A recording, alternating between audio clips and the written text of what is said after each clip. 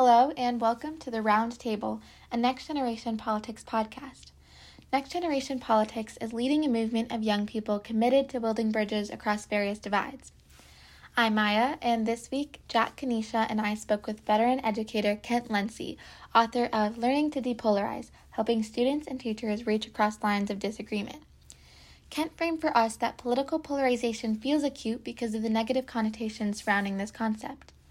However, his goal is to help educators navigate the complexities of polarization in order to better prepare today's students to face tomorrow's polarization. Through doing so, youth can be encouraged and supported in facing the challenges of working across lines of disagreement. We had lots of questions for him. What does polarization look like in educational settings? What works in diffusing polarization? What helps build bridges against lines of disagreement? We discussed our concerns that too often education is being used as either a political weapon or a political tool rather than a system to serve people, as the bipolar nature of our political divide has grown bigger and more intense. Too often, those who try to encourage viewpoint diversity and to reach out to people we disagree with are met with skepticism, mistrust, and pushback. In the face of threat, Kent noted that rational thinking becomes disabled as individuals develop a fight-or-flight mechanism, fearing an attack on a crucial part of their identity. It doesn't have to be this way. Kent inspired us to try to look at things and people in the most charitable light and to embrace perspectives all across the spectrum in relation to issues facing our world today.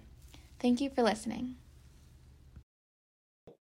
Hi, everybody. My name's Jack Flanagan. I'm a senior studying in Manhattan right now. I've been with NextGen for almost 3 years. I started in the summer when we did a civic action project where we distributed into public and private high schools in New York a survey about freedom of expression and sort of figuring out where that right stands in our civic discourse in public and private schools. And so after that survey came back, we wrote up had some ideas, made a presentation on it. And then since then, I've been a member of the podcast team and have really enjoyed getting to speak with all of the different interesting guests we have. I'm really excited today to learn more about, polarization in public schools, right, and the importance of getting people to talk about politics in schools, but doing so in a constructive and healthy way, and thinking about how can we use schools as a good, as like a good starting place to sort of teach the civic virtue right, like public schools were thought of, at least in the beginning, as like imbuing some form of civic virtue or some sort of like smaller republicanism. And so thinking about how we can reclaim some of that ideal is something I'm really interested in. And then just speaking about polarization more generally. What does it mean to be polarized? Why are we so polarized? And what are some strategies we might use to counter that rise in polarization? Hi everyone. My name is Kanisha and I'm a high school senior from Queens, New York. And in addition to being on the podcast, I'm also a facilitator at YVote. And today, I'm just excited to discuss what polarization looks like in educational settings. I think it's always interesting when you have an educator on the podcast, especially coming from our backgrounds as students, both in like the public and private school systems, and then talking to educators that have been navigating these systems for years and yeah, like making their own way through them. So I think that's always just a really interesting conversation to have. And I'm just excited to see what we can kind of glean from each other when it comes to navigating these conversations, and just building on what Jack was saying, how we can hopefully build a path to just engaging in more discourse and civic minded discussions in our curriculums going forward. Great. I guess that leaves me. I'm Kent Lency, and I am so pleased to be here. Quick background, I was a teacher for 2 decades, taught middle school social studies for 20 years in the Boston area. And 4 years ago, just pre-pandemic, flew the nest, left the classroom, and started this little one-man organization called Middle Ground School Solutions. And my goal is to help prepare today's students to face tomorrow's polarization. So my research tells me that the polarization we're experiencing now and that we perceive isn't going away. And so that's what I'm trying to do, try to think about how do we equip today's youth to face the challenges that sadly I think we are passing on to you, and that you will need to solve by working with people with whom you may have serious disagreements or may see the world really differently. So on a more practical level, that means, yeah, I wrote a book. So part of what I'm doing is trying to get my ideas out there. First of all, sell educators on the need, on the fact that this polarization that feels acute, and that I think a lot of my peers, educators, kind of cross their fingers and hope and assume that it's fleeting, that it's going to ease, that this is a product of the personalities that have dominated the political landscape recently, and that will ease. I don't think that's the case. I mean, it might ease a wee tiny bit, but I, what I read suggests we're stuck with this for a while. So trying to sell educators on that, because that's the first step in getting them to believe, yeah, it's worth putting our backs into this challenge and really devoting some time and energy to figuring out how we can lead our students in a direction that will position them for that. And to get a little more practical and concrete, that looks like leading. Most of what I do is work with teachers in schools, and again, partially to lay out the landscape that I've described, and then to try to equip them with strategies, a toolkit to kind of implement this work in the classroom. And so that might be resources. I might aim teachers towards other organizations. That's often what I do, because there are all sorts of organizations that have created curricular materials, that have created conversation guides, so on and so forth. And I'm not trying to recreate those. And so I try to kind of aim people in different directions. You might try this, you might try that. This has worked for me. This has worked for other people. And do a little practicing about how to lead conversations in the classroom, and so on and so forth. I've also done some work with kids. Right now that I'm not full-time in the classroom, I've been brought back into schools, working with various age groups, several middle school experiences, to introduce those students to the challenge, help them understand a little bit about polarization, and kind of whet their appetite to also lean into the challenge of working across lines of disagreement. I've always found that when students know why they're doing what we teachers are asking them to do, that there's a lot more investment in it. So that's what I try to do. Yeah, that's so great to hear. I loved hearing about all of the different things you've been doing with other educators and schools. And I guess beyond the work that you're doing right now with schools, I just want to kind of broaden the scope and ask a little bit more about this like general trend of political polarization that I think we're increasingly seeing. Polarization in the sphere of politics bleed into our classrooms, bleed into curricula, and bleed into like smaller scale governments, departments of education, all of that. And I think it's like, at least from a perspective as a student, even though that debate doesn't look as intense in New York City, I've always, whenever I hear stories on the news or anything like that, I always think about the fact that I think education is being used a lot as a political weapon or political tool rather than a system to serve people, which has been an interesting shift for me, coming to like a place that has such a robust public education system. And then in like 10 years since I started elementary school here, seeing so many public education systems in the US face so many challenges just because of what different politicians and different people have deemed unfit to be taught, or just challenging, like, I think a lot of basic rules in classrooms that have been well established for a long time. So I just kind of wanted to ask about what your thoughts are on that current situation, whether it's anything you want to talk about. Whether you want to talk about what's happening in Florida with all the different education reforms there, or this larger trend more generally. I just love to hear your thoughts about, polarization bleeding into educational policy. My message in speaking to people has evolved a little bit, even since I wrote the book. The book came out and this past fall. Things move fast in this world, right? So you got to stay nimble. And I think that where I am now is to emphasize, number one, that, yeah, we're really polarized. the country's really polarized. There are various sources of information. The Pew Research Center is a good one to go to help track the trends of polarization over the last about 3 decades that they've been tracking reliably. And then there are a bunch of others. A lot of research has gone into this. So yeah, number one, as I said earlier, polarization is a real challenge. It's been increasing. Political polarization has been increasing in this country meaningfully over the last couple decades. There's no doubt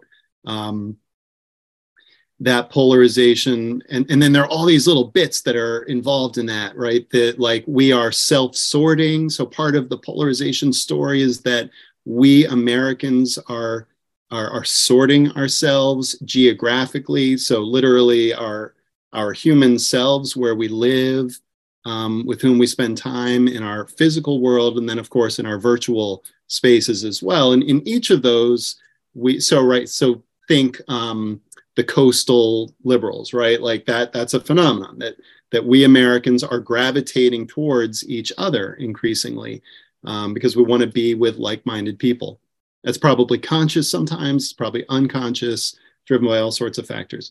So Congress has gotten more polarized, right, more extreme, and then the elites play to their base, and so there's this whole story of the primary system and how politicians generally speak to the most active voters. You get all these like different elements and forces conspiring in here, and the end result is right now, again, for years this has been heading this way. I don't see it letting up.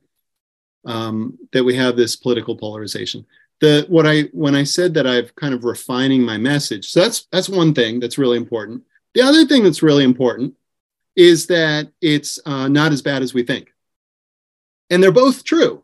And I'm sure, again, as I said earlier, I really respected the conversation I heard you conducting. I have a feeling you know a lot of this, what I'm saying, and maybe some of your listeners don't, so I'm speaking to them. But we're super polarized, and we're not as polarized as we think. And there's tons of research in that domain as well. Some people call it, misperception. There's an organization called More in Common that has laid out some really accessible research on that. And then there are a whole bunch of other researchers. So this is the broad landscape. Like the challenge, we're really polarized. We perceive great difference with our political others. The hope there, and the reason to not feel so down about it, is that we're not as far apart as we think. The political others are not as extreme. These are generalizations I'm speaking of, according to the research. For many of us, the political opposites are not the boogeyman we make them out to be, on both sides. And they don't think we're as bad as we think they are. That's called meta perception. What we think the other side is thinking about us, right? So we have our perception of them, and then what we think they're thinking about us. And that's a nasty spiral, right? When we believe we are mistrusted or hated or dehumanized, that of course fuels our negative feelings towards the other. And so we're off base there too. They don't think we're as bad as we think they think we are. So that's the challenge and the hope that both of those are true. And I'd like to broadcast that. I like to tell that to anybody who will listen, because it is worth, even as we lean into these challenges, pausing, taking a breath, and knowing, hey, there's reason to believe that I actually might find something in common with these people that I think I can't stand, and that I associate with the most visible and detestable other, right? So there's some loudmouth, whatever side I'm on, right? There is somebody that hogs the airwaves and that the media focuses on a lot, and I really don't like that person. Then I transfer my feelings to the others and imagine that they are the same way. The school landscape, I mean, it's so it is so interesting, and it's so troublesome, what's going on in the school landscape. And I will say too that I'm not as much of an expert on how all of this is affecting let's say, policymakers and those in local government or state government who are dealing with education. That's not really, Jack, you asked about, maybe I could talk about where I'm swimming, and I didn't really answer that question, but I don't come from that world of education policy, and I'm not deeply tuned in to that. But I certainly follow, I know, I understand your references to the kerfuffles that are going on in school board meetings and the legislation that is being bandied about in different places. And I think what we're seeing, and that's interesting too, because that sucks up a lot of our attention in the same way that I said, we think of the most detestable, invisible political other. We also tend to think there is a lot of media coverage of these events, of the laws in Florida and that you mentioned. And I mean, how much coverage is there of Florida these days? It's enough to make you think that's what's happening everywhere for everyone in all education systems.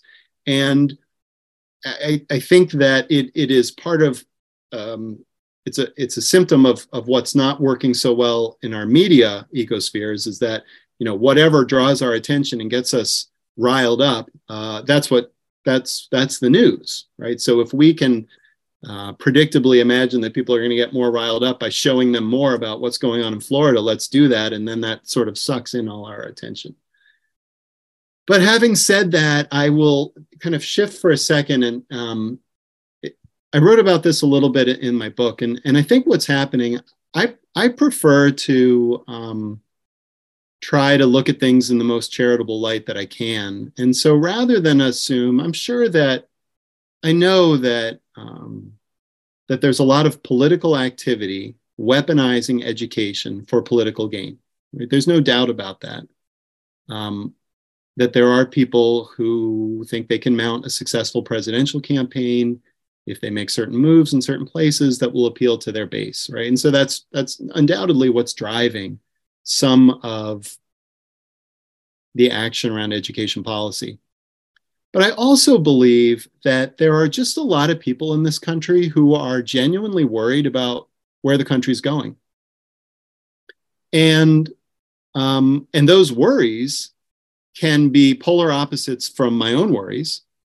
But after doing a lot of research and spending a lot of time on this, I still believe they are authentic in the sense that people believe them. I have trouble seeing the value in expending so much energy to limit what's read and studied in schools, for example. But I do believe that there are a lot of people who think they're losing their country, and more significantly, who believe that their children are in peril.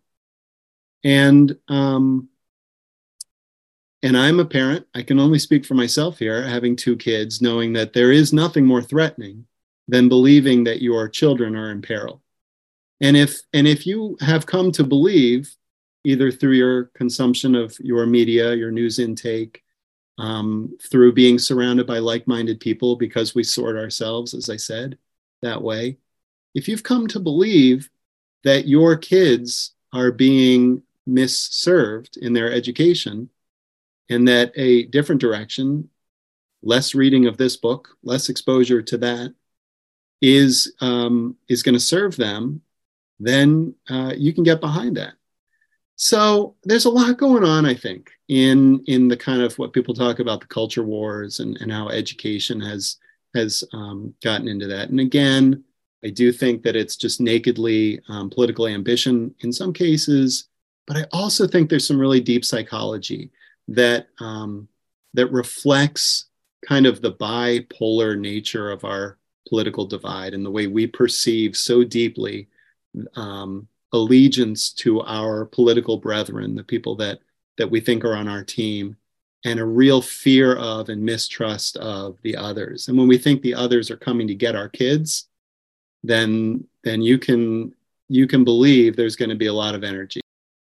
I'd be interested to know. I mean, it seems like your work would be pretty unobjectionable to anybody from across a political spectrum, and it's quite interesting. Like there are very few things that Americans agree upon. Among them, like China bad, and then the second is that like our political discourse is broken and like we're really polarized. So I think and I don't know, right? But like to take the stereotypical example, right, and just like go for like the media headline. Like I don't know that you've done you've done a workshop in Florida, for example, but like I don't and I don't necessarily anticipate that, it seems to me like from the work you're doing that you wouldn't receive a ton of pushback in Florida. But have you gotten any questions about, well, what does this material mean and what does it do, right? What like I'd be interested to know, have you run into any of this tension yourself? And certainly it doesn't have, like I don't want to be seen as fishing for something really extraordinary. But I think it might be really illustrative, like really illustrative. Even if you've worked only, in the Northeast and seen, where I think our climate is generally more open or probably more receptive to the work that you would be doing. That's a great question, Jack.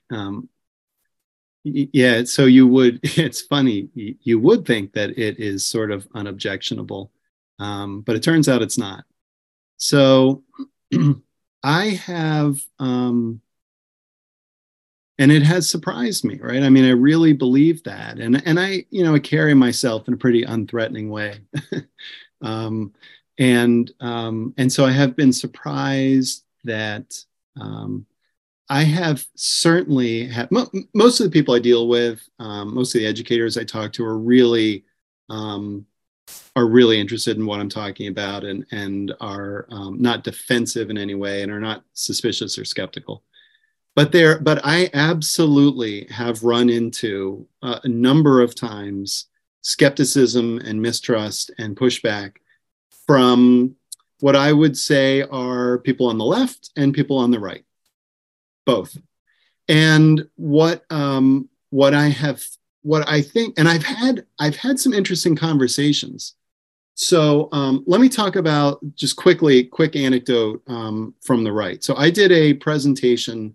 I did like a 20-minute presentation to a group of parents somewhere in the Northeast, and parents at from a parents association of a public school in somewhere in the Northeast.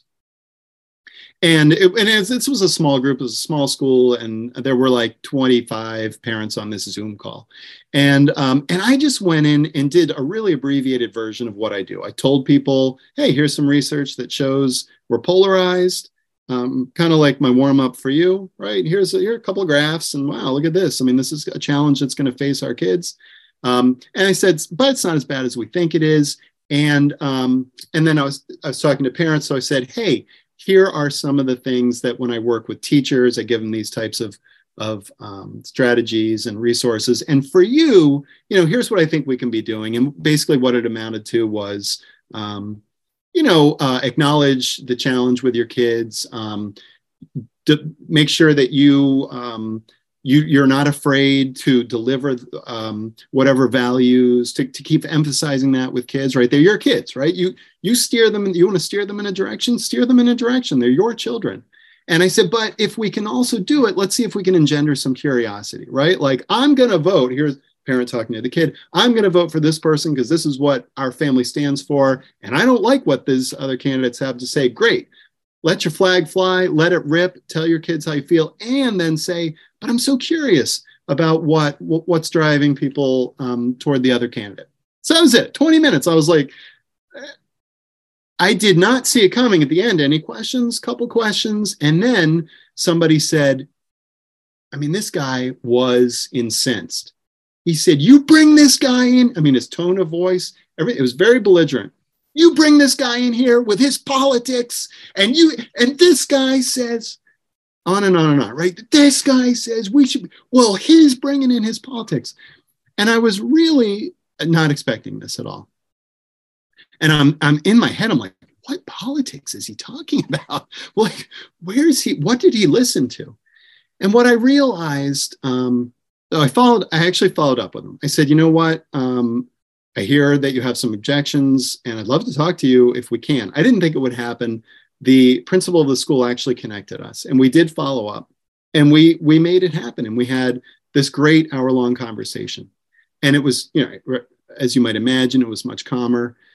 He had not heard my delivery. He didn't get any of the content. So I said, this is actually ironic because I would have thought, like, here, I'm the guy coming in, and what I think I'm doing is I'm trying to make this community that I will say, right, Northeast, a predominantly left-leaning community. I will say, like, I would have thought, like, the conservatives would sort of welcome my message as I'm trying to open up this dialogue. But he hadn't heard anything that I said. And the reason he hadn't is because I had a picture of former President Trump on one of my early slides. And the reason I had a picture was then to show all of his predecessors going back about 5 administrations, to show how our political polarization had changed over time. And my point of that was to show it's not Trump's fault, according to my reading of the research. That yes, there's a lot of polarization that you can track in the era of Trump, but look, it's been increasing with each subsequent administration. So this was the message that I gave, but he saw the Trump picture and he thought that I was coming in there to bash Trump. And he had gotten so worried about that. And I know through my research that in the face of threat, rational thinking is disabled, right? We have this fight or flight mechanism and it's a real thing and it kicks in. And he was in fight mode. And we could only disable that through subsequent conversation. I have experienced something akin to that with other folks who I think are on the conservative side who as soon as they hear the word politics, right? Kent Lindsay's coming. He wrote a book called Learning to Depolarize. He's talking about political. And they say, oh, here's comes somebody else who's coming to indoctrinate our kids, bringing politics into the classroom. So you used the word nuance earlier, Jack, right? Any approach to nuance is immediately gone. So I get that. On the other side, and of course that for me, like, that's super frustrating because that doesn't bear any resemblance to what I'm trying to do, or I think the content of what I deliver. On the other side, and I'll identify myself as left-leaning. You did, Jack, I heard that, or that you're in a left-leaning area, maybe you said. So, but I'll speak for myself. I call myself progressive. And so it's a challenge when I also get pushback from the other side, and where it comes is usually in the context of race, or not necessarily race, but in different ways, thinking about, well, you're here trying to encourage us collectively, this community, to embrace viewpoint diversity and to reach out to people we disagree with. But what if those people are dehumanize me or the people I care for? And what if those people it's not, what if it's not reasonable to engage with a message of hatred?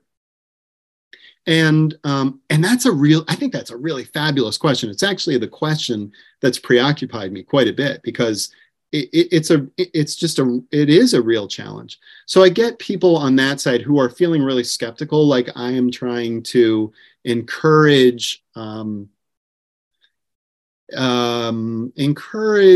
us to give more a longer leash to people that we shouldn't do that with, that we shouldn't give more airtime to viewpoints that could be hateful, so on and so forth. And I understand that, but it's pushback nonetheless. And that's maybe a little tangential. It's not what you asked. I actually just wrote a piece on that because I just keep puzzling over how to answer that question. How do we make space? How do we encourage kids to be in a mindset to be open-minded about people with whom they deeply disagree, if we are possibly opening the door to making space for, again, I'll just say hatred, if it is hateful. So I'll stop talking. I definitely, sorry, I want to add in that I actually have to run. I think that is really interesting, and it's very interesting to me because it seems to track with my general feeling too. And I am not, I am not, right, a researcher, and this is just like my general, like, opinion. And I'm quite interested to know because it feels like on some level the right is more concerned with like primary education, right? Lowers, K through 12, right? And like DeSantis is like the champion of this, and perhaps he skews my perception. Um, but I think what's really interesting about that is that I think that certainly the left does also do political things in education, but I think they tend to occupy higher education and probably push it in a more illiberal way and chill the speech environment pretty significantly, like on college campuses. Um, and like I'm gonna do like the like annoying like academic cop out of like outside the scope of this essay. Like we're like we don't I don't think that we need to unpack that Pandora's box. But it's interesting to see that even in your experiences, right, you do have someone who sees the buzzword about like it's going to be blamed on Trump, right? This is an attack on my identity and goes after you. And then also on the left, and I think that from our sympathies, right, it's easier to humanize those people that and I agree, right, there are hateful people and there are people who I don't think we need to be in discourse with, right? You can hear them once and I feel very comfortable dismissing from there and saying no, I find your conclusions morally repugnant, empirically ungrounded, and move on.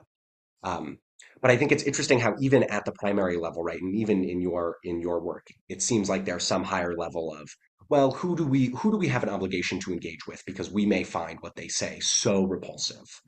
And I think that is a lot of that drives a lot of narratives on like college campuses that can be frequently damaging. And obviously this is a huge generalization, right? Like I don't want to be speaking in terms of particulars, and I don't want to be seen as saying that everything should be said and that we should be having hate speech unregulated. I think that there are certain regulations you probably can put on speech, but it's interesting to me that even at primary, like at this primary level, sort of in the microcosm of your experience, it seems like there are these two much bigger societal factors from the right and left converging.